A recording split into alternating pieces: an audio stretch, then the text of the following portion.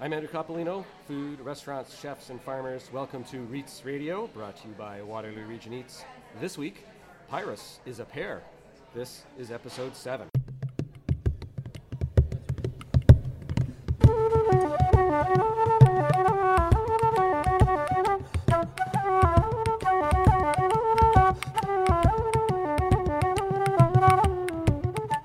Located on Charles Street in downtown Kitchener is the popular food and coffee destination Cafe Pyrus.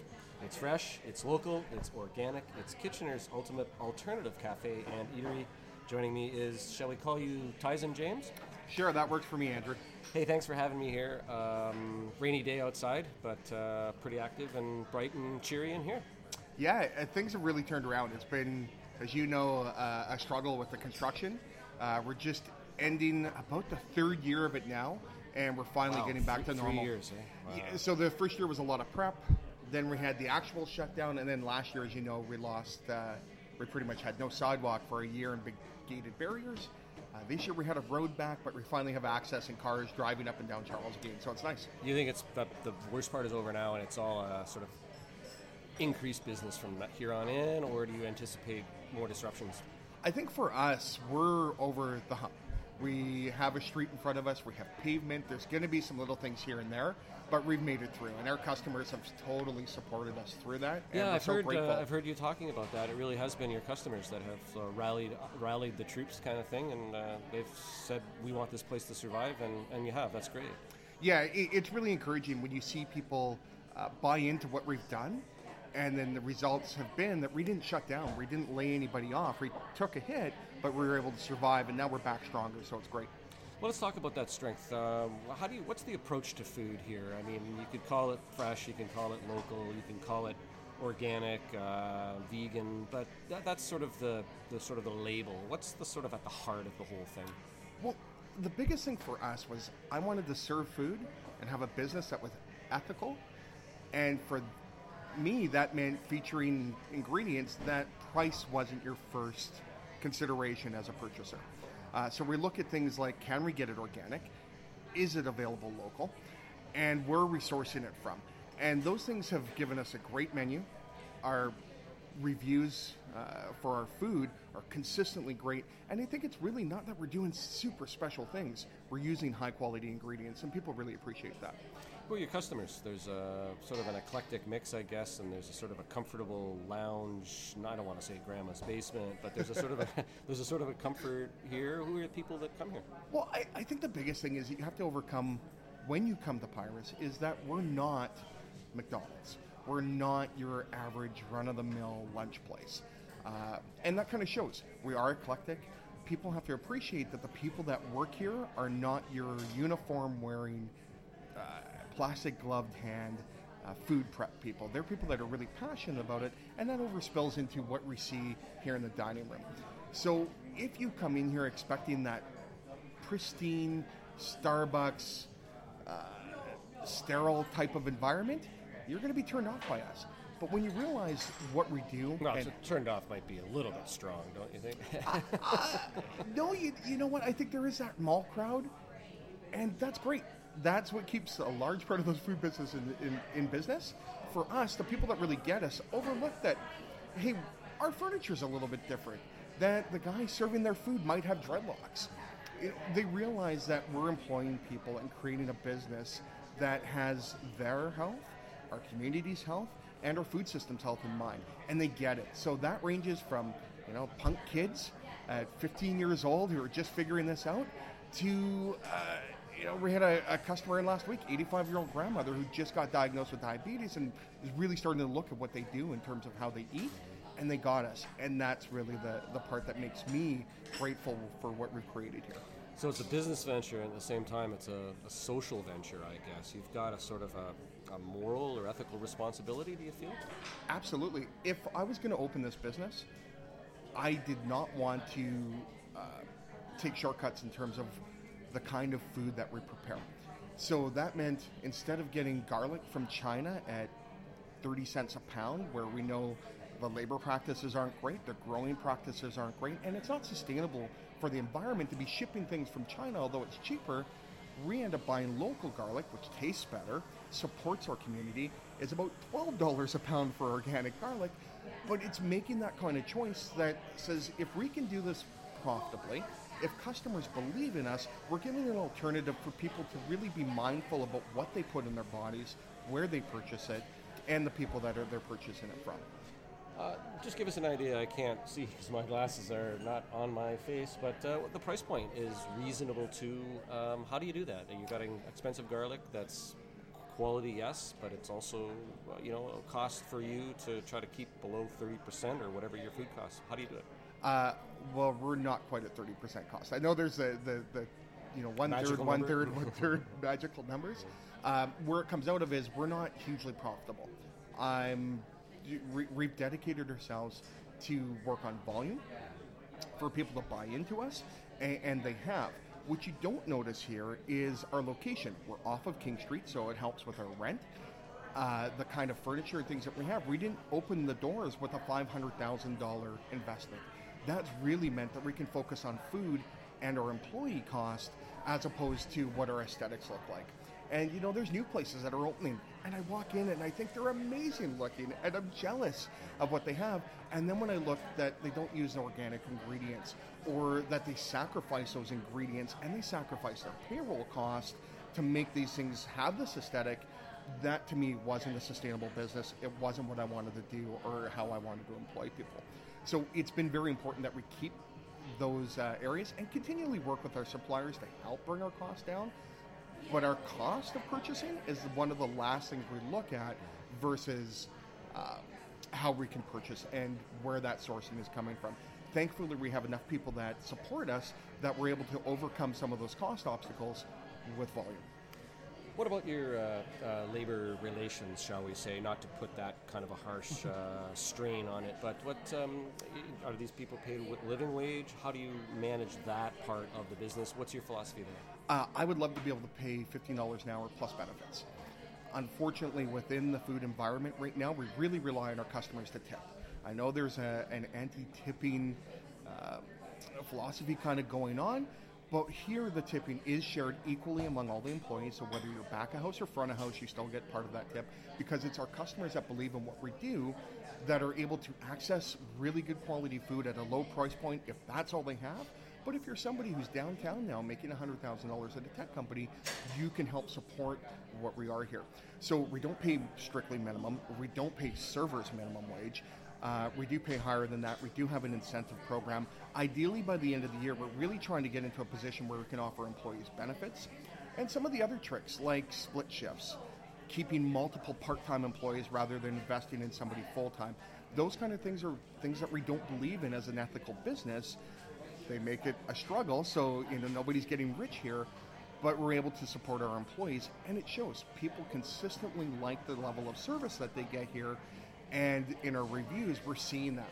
That, as a business owner, is so important, and I'm so proud of what we've done here and our employees that we have here. Let's pick up on those reviews. What are you talking about? Yelp, food... Google stuff. Yelp. What are you finding with them, and what do you do with them as a business owner? How do you approach them, and you use them or not?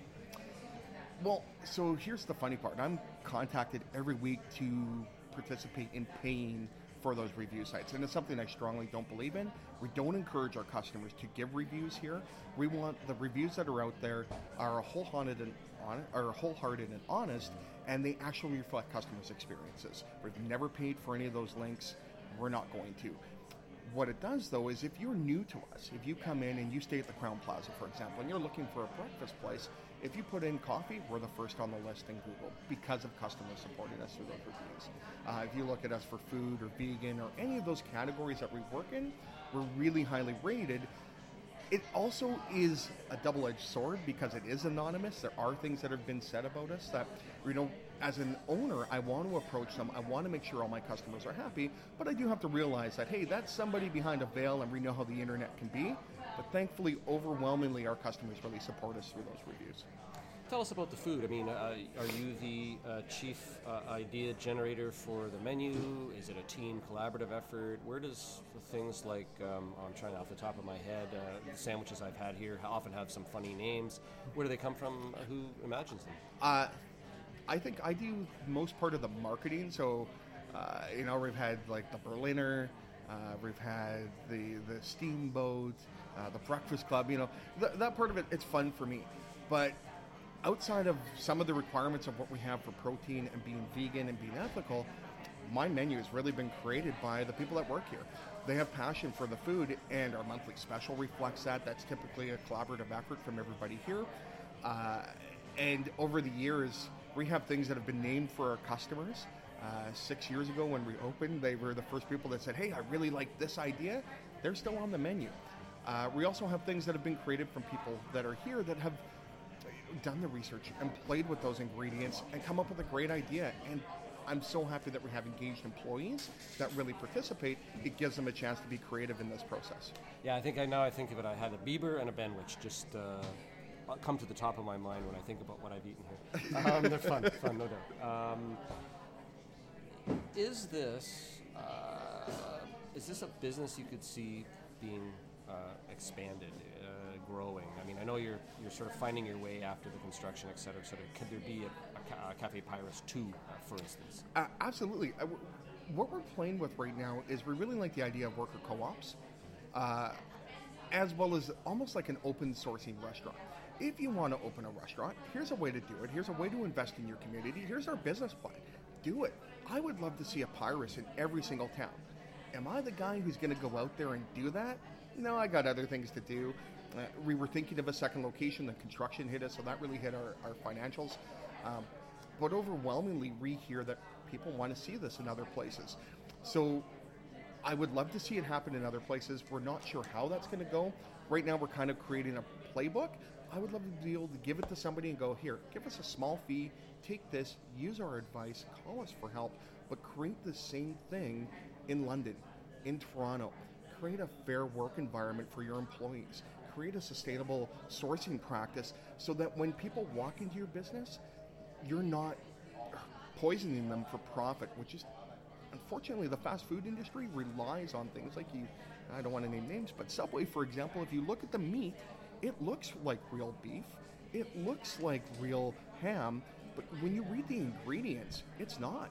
It's soy protein, it's chemicals, as well as flavorings to try and get those prices down.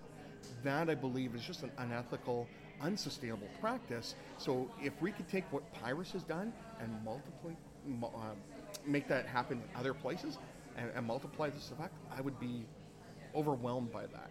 How do we get there? Maybe an investor comes in and says, hey, it's a great idea, let's move it forward. Or maybe we come up with this open source idea, so somebody who has the idea and wants to have an open, ethical business, here's a plan for them to do that. Are you a Waterloo Region boy? No, I'm not. I'm still confused by King Street and Weaver. They cross 3 times. Yeah. Construction has made me find other areas of the town. I've been here, though, for longer than I've been anywhere else. I think I'm running about 17, 18 years. And in the last 10, I've been dedicated to downtown. I have other businesses that are downtown. I have some properties that are downtown. And I'm really focused on this core idea.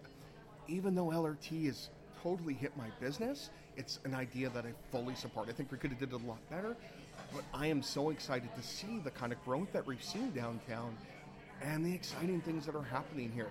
And I hope that in 3 or 4 more years, we see these huge investments and these incredible little ideas that become rooted and sprout and changes downtown and makes it a completely different experience than anywhere else in the region. And we're well on that path now.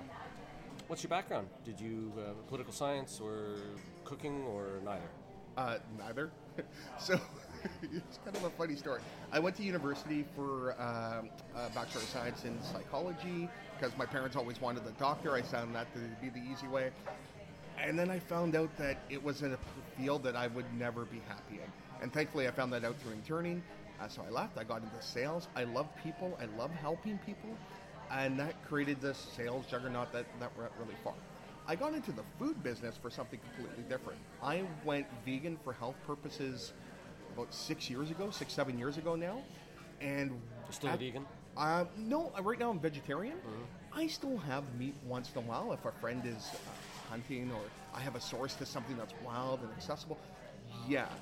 But on a daily practice, I don't think it's healthy for me. It's definitely not healthy for the environment in terms of our consumption now. So it's a practice that I continue to do. One of the biggest things is the environmental impact, and you can read a lot about that on our website and see it in the store. But you want to have a big environmental impact, don't worry about driving a yard or a hybrid. Eat vegan, and it can totally change the world. But 6 years ago, when the idea for this came forward, there was nowhere downtown. We had one vegetarian restaurant. You really didn't find anything on menus anywhere, and there was a crying need for it. And I ate downtown. I worked downtown. I lived downtown. I wanted to have a place where I ethically could go in, get a coffee, and know that the things that are in that coffee are sourced well and trust. And we didn't have that. So this idea came out. I'm not a restaurateur, and I think it's helped us because I think outside the box compared to the typical industry, and it's created this juggernaut that we are. But that's where the idea sprouted from, and that's what motivated me. Now, 6 years later, we have a huge customer base, but you go down to every restaurant, and you're going to find vegan items on the menu. It's a growing movement, and it's one that we source and work at here, but I would love to see other places even do it more. And we're starting to see that transition. One of the best tempeh companies in all of Canada, Henry's Tempeh, right here and local to Kitchener. In terms of one of the largest organic dairy co-ops in Canada, again, just outside of town in Hagersville. Those kind of things are already here. It was up to us to tap into them, and this gave me the opportunity to tap into them. Just before we finish up, it's the usual practice in our little podcast here just to ask a few snappy questions. You got to answer them quick off the top of your head. Best meal you've ever had? In southern Patagonia, we had, it's called asado. It's where they have a lamb over a fire, and incredible food. I'd never tasted meat that way. So here I am, a vegan, talking about this, but it was a once in a lifetime thing. But the community that came around it was incredible. Every part of the sourcing was ethical. Every part of that meal was memorable, and the community. I still have friends that are from that I met at that meal. That was 8 years ago. Isn't food the context, though? Like, that's just perfect. It's the context of where you're eating it, not really what it is. I mean, it can be good, it can be mediocre, but if it's a great context, that makes a big difference, doesn't it? Absolutely, and I think that's the biggest thing. We don't spend tremendous amounts of money anymore going out to shows or clothing, things like that, but we do spend a ton on food. And I think that is not just because it's prepared for us, it's because of the collaboration of people there. You're eating the food together, and you're having that experience. And it's a low-cost experience that anybody can have, and you can have something that's memorable and unique. Drink that just about killed you? Tequila. Do you ride a bike? Yes. Do you ride a bike every day? Yes. Favorite pair of shoes or footwear? I'm an Adidas guy, so the more colorful, the better they are. Favorite teacher you had? I had a drafting teacher who really encouraged me when I was in high school. I've always been a smart ass. I've always been a rebel. And he was the one guy who took me inside and said, look, you have these incredible qualities. Stop fighting everybody. Start moving them forward and using them. And it's been 30 years, and Mr. Turek still stands out in my mind as one of the best teachers I ever had. Favorite city? In the world? Yep. Right now, I think we would be saying Coyhaique, Chile. And TV, cook, food personality that you detest? Pretty much all of them. I think the only guy I actually like is probably Jamie Oliver, because he's one of the first guys who really has made a connection between what you're eating, what happens in your body, and what that connection back to food, which we've lost. Everything's become so processed. He's going the opposite way. So I really like him. But when I see a guy like Ramsay or some of those gel-haired dudes that are on the Food Network, I just laugh and go, okay, it's great marketing. But realistically, they made themselves wealthy too. Yeah, absolutely. Just before we pack up now, last question for you. What questions or question do you want your customers to ask about Cafe Pyrus? Where does my food come from? How does my food help the community? And what simple choice can I make now that's going to have the biggest impact on everything around me? And your food choice is something you do 3, 4, 5 times a day. It's probably the single most thing that you can have an impact on everything else around you by choosing ethical food, by choosing vegetarian, by making that connection. And your health, if you ask anybody what's more important, wealth or health, they're always going to say health. But we miss that connection when it comes to food for some reason. So if people were to come here or anywhere and make that same connection, it will help change the industry, and it's going to help change the world. Tyson, thanks for spending the time with us, and we appreciate hearing about you, and good luck to the restaurant. Thank you, Andrew. Thanks for doing this and keeping people connected to this community, because it's a lot of times it's easy just behind a counter, and this kind of reach out really makes a big difference.